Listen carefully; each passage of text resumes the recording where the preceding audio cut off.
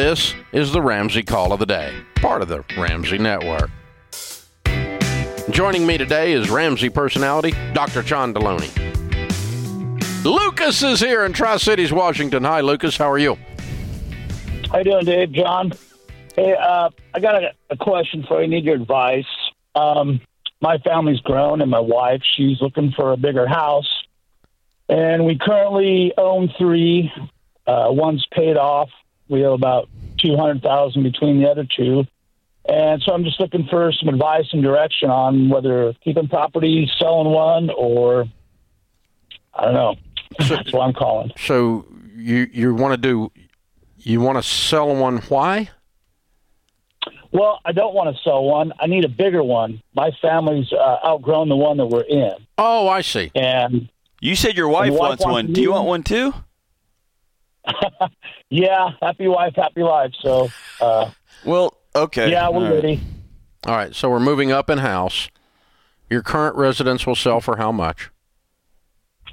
Right now, around $300,000. And the house you're going to buy would cost how much? Well, if she gets her way, probably $650. You know, somewhere in that price range. At some point, we have to make a wise decision together rather than just making a princess happy. So what are we going to do here? Let's be a grown man and a grown woman. What price range of home are we actually going to buy? Let's go on the high side, $650. All right. So you need $350,000 more than your house. Yes. Where are we going to get that? That's kind of what I'm looking for advice on. Do you have $350,000 in an investment that is not retirement? Almost, yes. That we own a house and it's paid off and it's worth about $325,000. Okay, so would you rather sell it and your personal residence, or sell your investments and your personal residence to pay cash for $650,000? Those are your 2 choices. Well, I guess selling the paid off one, that's what the wife wants to do. And, you know, the market where we're at as far as renting, you know, our initial idea was to have a house for each one of our kids for school. And then, you know, when they get old enough, that's going to pay for the school. But right now, I don't know if that's possible with wanting a bigger house. So I guess selling the one that's paid off. How many square feet do you live in? About 1,750. How many kids do you have? I have 3. What ages? 1, 3, and 7. Okay. You have a zoo. Yeah, you're in it now. Yeah, you are in it to win it. Yeah. Okay. So, yeah, a little more space would make a little more sanity. I agree with that.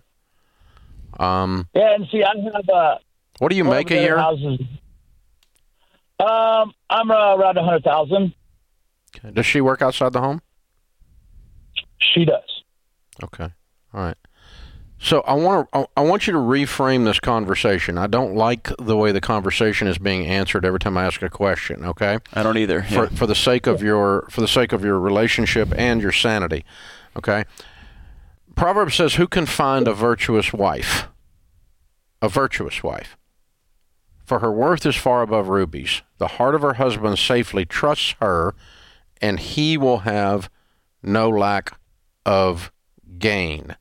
So there is tremendous wisdom in your wife as a grown woman, not as a princess with a red face stamping her foot that she wants something, but your wife as a grown woman and you connecting and saying, we decided that with a $100,000 income and 3 littles, we want to move to a $575,000 house. That is our budget. We are not going to go over that. We are going to liquidate our home and the investments to pay cash for that. That leaves us with 1 rental home, which means our next goal will be to buy 2 more rental homes because we had a goal of 1 rental home per kid to pay for their college. or something like that, that we together develop a plan that gives our family a better standard of living square footage wise, but is not you responding to, well, my wife wants to sell this, my wife wants to do this, and my wife wants to do that. I'm getting tired of hearing what your wife wants. Exactly. Take ownership. Sure, I understand. Yeah, she just started working as a teacher as well, so sure, she's got an income pretty close to mine as well. That's awesome. So you got a $200,000 a year income. You can accomplish some of these goals. But my point is not that her opinion doesn't matter. It's that it does matter, and so does yours. And you don't get the privilege of blaming her for these decisions you don't agree with and you go along with. Or worse, you do want to do these things. It just sounds cool to like be with a couple of dudes at the water cooler talking about the old ladies that are to get. No, man, we want to get a bigger house. Well, so she wants to sell. I don't. I want to look at to where, because there's an age gap between us, I want to be able to retire when I can retire. But the cost is you live in 1,700 square feet with three littles, and it's driving everybody nuts. I know. That's the cost. You got to change your picture, brother. You had an awesome goal, and then life threw something at you, and now it's time to change goals, man. Yeah. What your $200,000 household income, paying cash for a $575,000 house is not a bad place to be. It's better than most. Yeah. And still owning another rental that's paid for, and you have no payments in the freaking world at that point, and you guys can pile up some cash and buy some other rentals and do some other stuff. So yeah, it's just a different picture. So nothing's ever going to work out exactly like we always thought it was going to when we were 20. Yeah. Because we didn't understand stuff when we were 20. Oh, when we were 30. Oh, when we were 40. Oh, when you're 60. Right. And nothing ever comes exactly like you think it's going to, but you have to learn to navigate this together and use the wisdom to opposites attract. And Larry Burkett used to say, if opposites, a good thing opposites attract, because if you weren't opposite, one of you be unnecessary. So you need each other to complete the picture of wisdom, and lean in on that. Thanks for tuning in to the Ramsey Call of the Day. To check out all of our podcasts, just search Ramsey Network on Apple Podcasts, Spotify, or wherever you listen.